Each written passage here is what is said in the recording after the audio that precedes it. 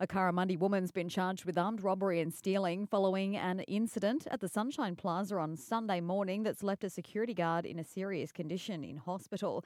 The 22-year-old will appear in Maroochydore Magistrates Court today, while it's understood police will be alleging violence as part of the armed robbery charge.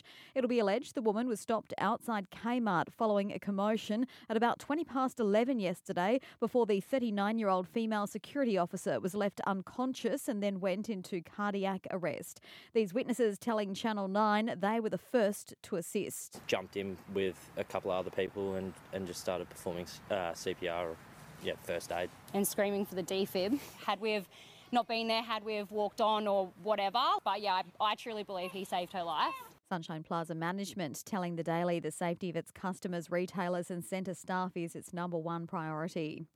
The Sunshine Coast Falcons are now equal third on the ladder through 8 rounds following their 4-point win over Norths Devils on Sunday. The Falcons fought back from being 18-10 down at half-time, scoring a total of 5 tries to 4. Coach Brad Henderson describing the win as very pleasing. The Falcons have a bye this weekend before facing the Capras in round 10.